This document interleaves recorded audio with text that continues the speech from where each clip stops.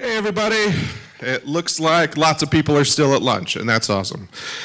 So we're going to do this a little bit differently than the speakers that were here this morning.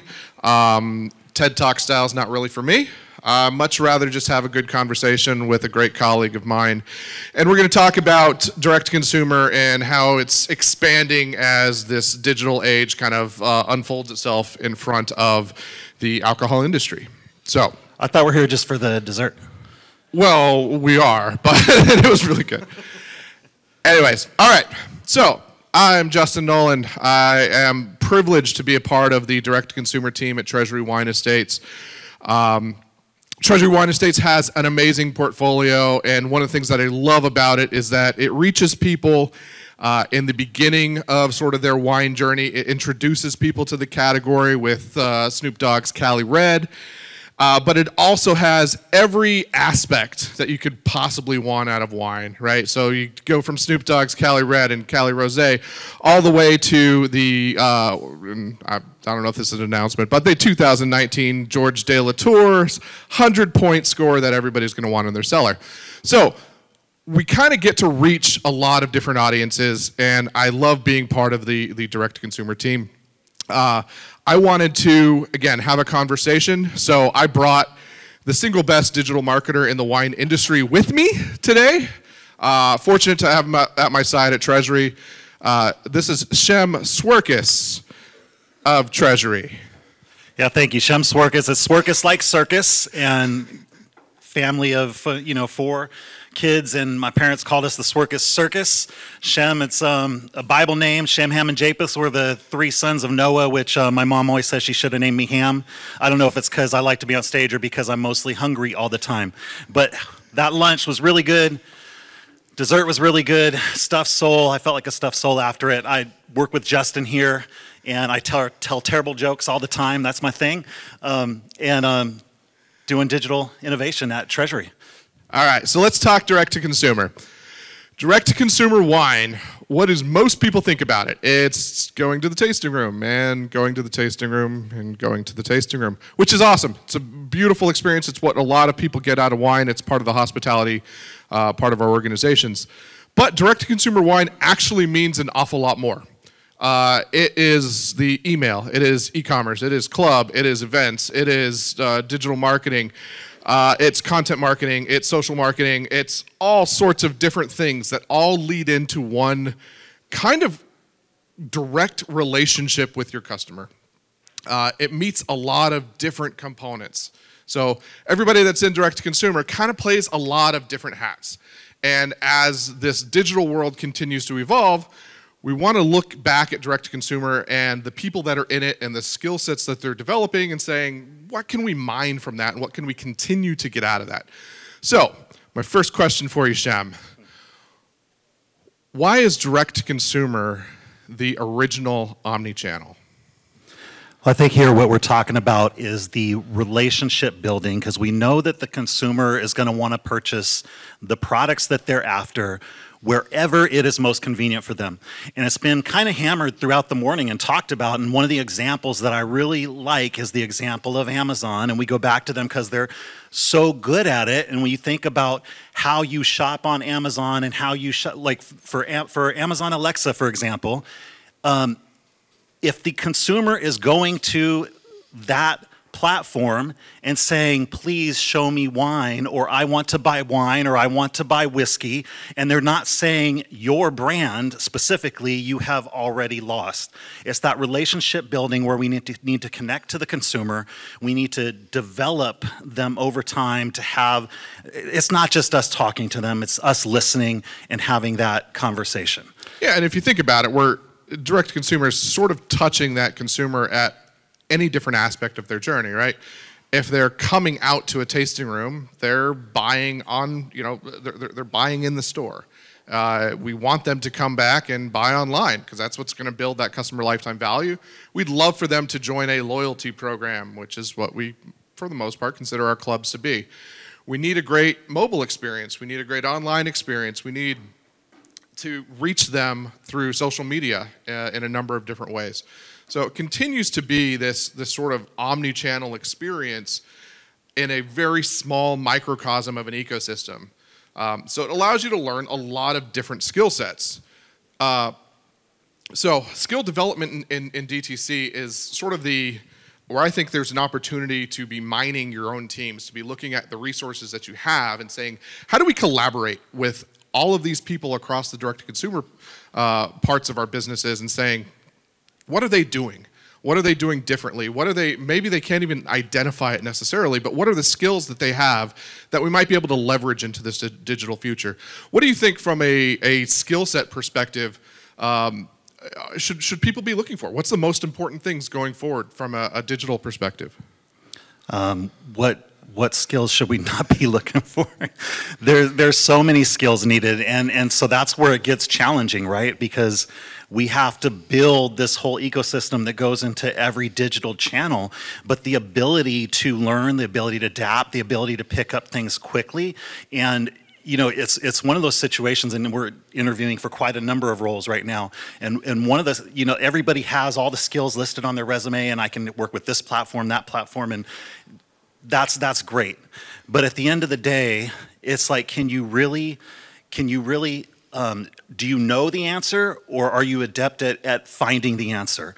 Are you good at going to get what the answer is? Because if you tell me every time I ask you a question, if you always have the answer, I don't know if that's staying cutting edge in a digital world. Yeah, that's a great point. I mean, we saw presentations this morning from our colleagues at Commerce 7, right? Looking at personalization across the entirety of the website platform. That's so much of that is UX development, right? It's thinking about what makes a difference to the customers on our website. What are the things that we can test, because whether it works for somebody else doesn't necessarily mean it's going to work for us. It probably will, so maybe give it a shot. And if you haven't talked to the guys at Commerce 7, do so. Same kind of thing when we saw Josh Jacobs talking from Speakeasy, right, where he kept kind of pointing out all of the different elements of content, all of the different elements of control and of storytelling, and all of those little pieces that continue to drive this broader development necessary for your teams, because it's not going to necessarily be agencies that can control all of that for you. It's got to be your own teams that really understand it and really dig behind the stories that you have. That's a great point, Justin. I like how you bring that out, because we can find somebody to do the platform. Commerce 7 does a great job. We could find somebody to put that personalization in, but nobody knows your business better than you. And if you're not thinking through how the customer is going to interact with the website and driving that home, then how are these tools going to be useful for you? And so that's a really good point. And why is it important? And everybody's been showing statistics all day today, right? I don't think we're the first people to say, hey guys, we're going to have growth in e-commerce. You think this internet thing's for real? I'm still kind of on the fence of whether people are going to be using the internet.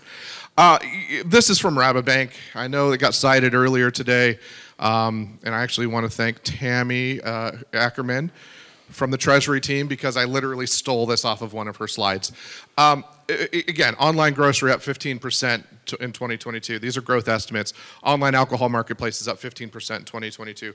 We don't expect those to decline. We expect them to keep growing, and those are the areas that we're going to continue to see growth in alcohol. But it gets more important than just that. And this is, I think, one of my favorite slides. It uses a super cliche metaphor of a giant iceberg. But the attributed sales, the actual sales that we know we can see, that we can directly, because we're using the appropriate attribution methods, we can say our digital ad drove that exact sale each and every time, is just the tip of the iceberg. Digitally influenced sales is the absolute leader. It's the important part of the broader discussion. What do you think about digitally influenced sales? Where do we go from here? Yeah, so this is a really interesting slide, because you see the way it's represented with there's being so much underneath the surface. And the reason this makes sense is because when you think about digital ads from an e-commerce perspective and from a DTC perspective, that when we're putting these ads out there, typically in a DTC environment, they have to have a direct relation to sales. So you're able to quantify very quickly how these ads are returning and what kind of impact they're having. An ad that shows up on your social media feed that someone just scrolls through, you got an impression, that's great, but did it really impact them? Did it really drive them to something? And we don't care if they buy on the website. We don't care if they buy direct to consumer. We want to build the brand as its entirety, but the ability to show that there is a relation, even if it's a one-to-one relation in ad spend versus the revenue that's coming in, allows us to scale even more, and that scale lets us touch more people that then could be buying anywhere. You have to remember that if there's a 3% conversion rate on, like, that's kind of accepted as the good conversion rate on website, which is actually not good or doesn't even really matter depending on what you're doing. But if somebody's doing 3%, there's somebody doing 10%, and there's somebody doing 0%. And then what's happening with the rest of that traffic that's getting exposed to your brand and where they're going. Yeah, so that's a good point. Let me just hammer that home for anybody that, out of 100 people that visit your website, conversion rate is the percentage of those people that actually make the purchase, right? So we got a 3% conversion rate. Out of 100 people, 3 of them bought from us, and we consider that success.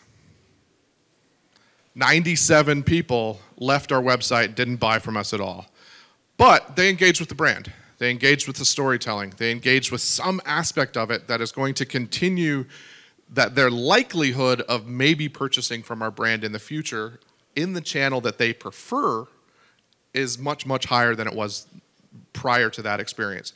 And that's the same thing when somebody goes on to Instacart. The same thing when somebody goes on to Kroger. It's if they see the brand, even if they don't buy it during that time, if they saw content, if they saw a little bit of story, if they understand a little bit more about the brand, the likelihood of them engaging with it in the future and then buying in the channel that they prefer goes up dramatically. Which drives us to, and this is, I think, my favorite slide and probably my favorite quote, that DTC isn't just a channel, it's an ethos. If you think about DTC purely as a channel for your customers to buy from you, you're kind of doing DTC wrong. DTC is about having that customer relationship. It's about understanding that your customers will buy where they want to buy, but you can continue to have a relationship with them and continue to tell them stories and continue to build upon those relationships time and time again. What benefits do you get from thinking about DTC as an ethos as opposed to purely as a channel?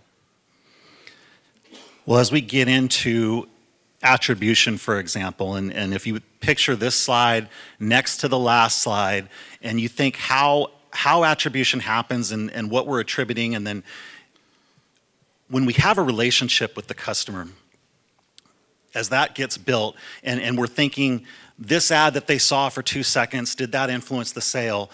Well, there's going to become a point in time when we think about how iOS has impacted our ability to attribute revenue and the conversions of customers, that 3% of conversions may be 150%. And your only truth is your CRM. So if we're not developing that relationship, how do we take that data in? How do we use that to continue to drive the consumer? Absolutely. So in thinking about that, and thinking about DTC as an ethos, as a broader understanding of how we want to reach our customers, digital marketing is direct-to-consumer marketing. Everything that we do from a digital standpoint is a direct-to-consumer pathway. And that isn't because we're not doing purely brand awareness style campaigns, right? Because purely brand awareness, you might say, well, that's not really direct-to-consumer. You're opening it up to as big of an audience as you possibly can. What makes it a direct-to-consumer approach is what's next? What's the piece after the broad awareness campaign? What's the retargeting? What's the email campaign? What are all of the other ways that you're using to engage with that customer in the what's next perspective?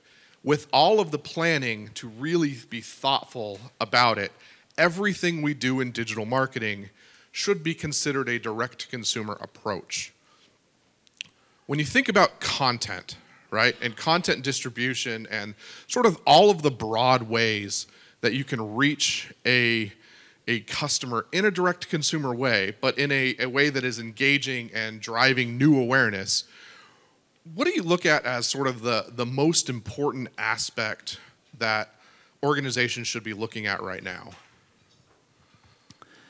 Is the content specifically speaking to the consumer that you're targeting? So if I'm targeting, for example, with current things that are currently happening, I mean, the NBA playoffs is going on right now, and say I want to target and speak to Golden State Warriors fans, am I acknowledging? The Warriors? Yep, Warriors. Yeah, they're going to win tomorrow night. Hope you're all fans and going to be watching the game. I don't work for the Warriors. I just love the Warriors.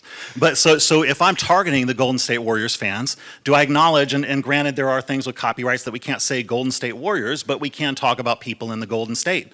We can talk about playoffs. We just can't say NBA or Golden State. So am I going to acknowledge that the people that I'm talking to and targeting in these digital ads and speak to them in a way that says, I am talking to you, and I care about you, not just I'm targeting Golden State Warrior fans because it's a NBA playoffs, they should buy my product, and I'm going to say 40% off my product or 30%, whatever the deal is. But recognizing who we're targeting, developing not only the messaging, but also the creative. Am I including colors in a certain way? Am I including something that relates to basketball so that I can really identify with that specific target audience? So even in a brand awareness style of campaign, you can still be relevant to a particular audience in a meaningful way. Relevant to that specific audience instead of blanketing everybody.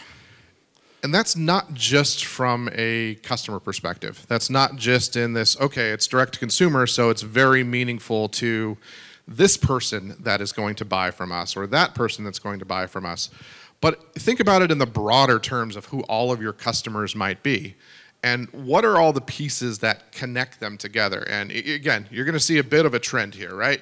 We're going to talk content, we're going to talk ads, and we're going to talk analytics. So first and foremost, we just talked about targeted content. We should be talking about some media ads. What are we buying? Why does it matter?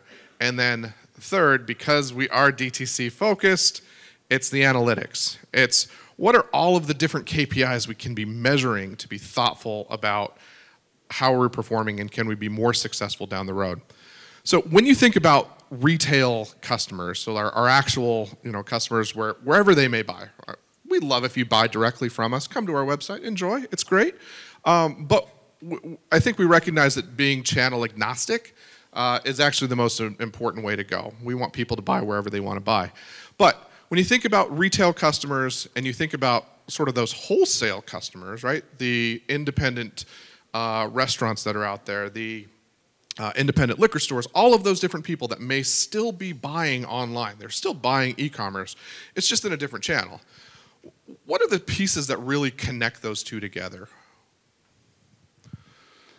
Yeah, so really it's you can't talk to your customers if they aren't connected to you, and you can't talk to your customers and have relationships with your customers if you're not listening to them. So when you talk about analytics, like I love KPIs, I love, revenue numbers, and we blow through a revenue number, or, we hit these targets that we're aiming for, that's great. But then what are the KPIs that show how our consumers are interacting with our website?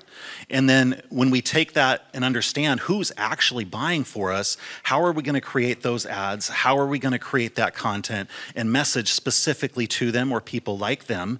Because we are going to assume that the people that resonate with our direct-to-consumer products are going to be some of the same type of people that are buying in the retail space. And so how do we develop and continue that relationship? Right, and thinking about again, if there's that comparison of targeted content, right? We know that it's specific to them, it's specific to our retail customers. It's also understanding what channel they're buying in, right? And thinking about if they're buying in Instacart, they're buying in Drizzly, if they're buying in, again, great conversations with Tammy Ackerman at Treasury who heads these things up. We're really thoughtful around that impactful content right on the product page. What's the name of the product? What's that one image that we're showing and making sure that it's the best image that we can put out there? Versus if we're really getting out to the consumer from an awareness standpoint and broadly speaking, we want to give them so much more engagement and so many other things. So understanding where they're at in their journey is I think the biggest piece of the puzzle, but it does all have to be connected, doesn't it? Yeah, it all has to be connected. We have to move them. You know, another thing to think about here when you say connected and what they're actually interested in, just because they buy direct on the website their first time does not mean that's where they're going to buy the next time. It's not a one size fits all. They're always going to buy here. They're always going to buy this way or this product. And you know, if we're optimizing for all these channels, making sure the right image is on the right page, the right titles, whether there's pictures whether there's text in the product image, those things, like, we're going to make sure that we're always staying top of mind with this consumer. Meeting the consumer where the consumer already is. Exactly. All right, so kind of getting this sort of final thoughts to consider, and I said there would be a bit of a trend here.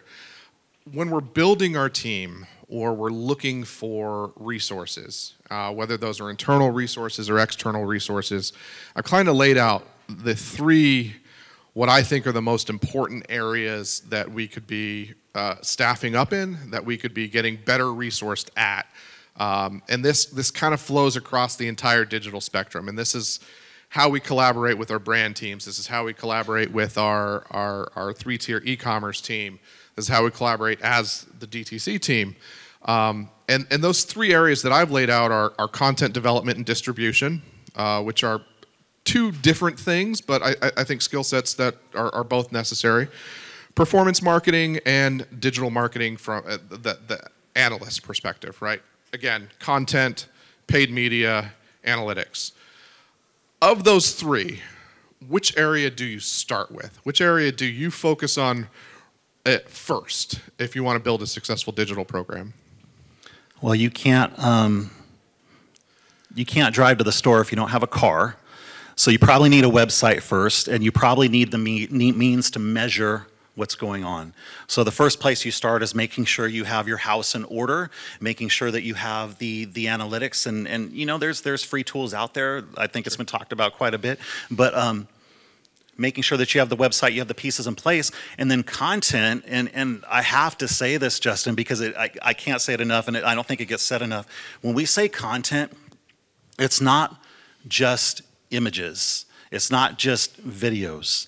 If you think about content from the perspective of, you know, what the long form piece is, what the story is that you're trying to say, and not just the story about your product and who you are, but putting your customer as the hero in that journey and you're the guide. How does your customer want to be talked to? How do they want to be spoken to? What is going to resonate with them? What are those long form pieces that you can write out? And then you can start to develop what's the imagery that goes with that? What's the video that goes with that? And then how are we going to distribute this? Because now that we have this long form piece, we have the opportunity to make all these short form pieces. We have the opportunity to dice this up in different ways. And then we can begin to measure how it performs and put an actual cohesive, comprehensive campaign together. So starts with analytics, understanding who your customer is, moves to content, so you can give your customer something of value and have them there. Drives into performance marketing, so you have your house in order, and now you actually want to get people to come there, and then it goes all the way back to analytics again and saying, how do you do it better? Yeah, maybe act like you like your customer. And you have to act like you like your customer, which we do. Yeah. Awesome. And I think we are 3 minutes over. Yeah. So thank you guys very much. We appreciate you having us.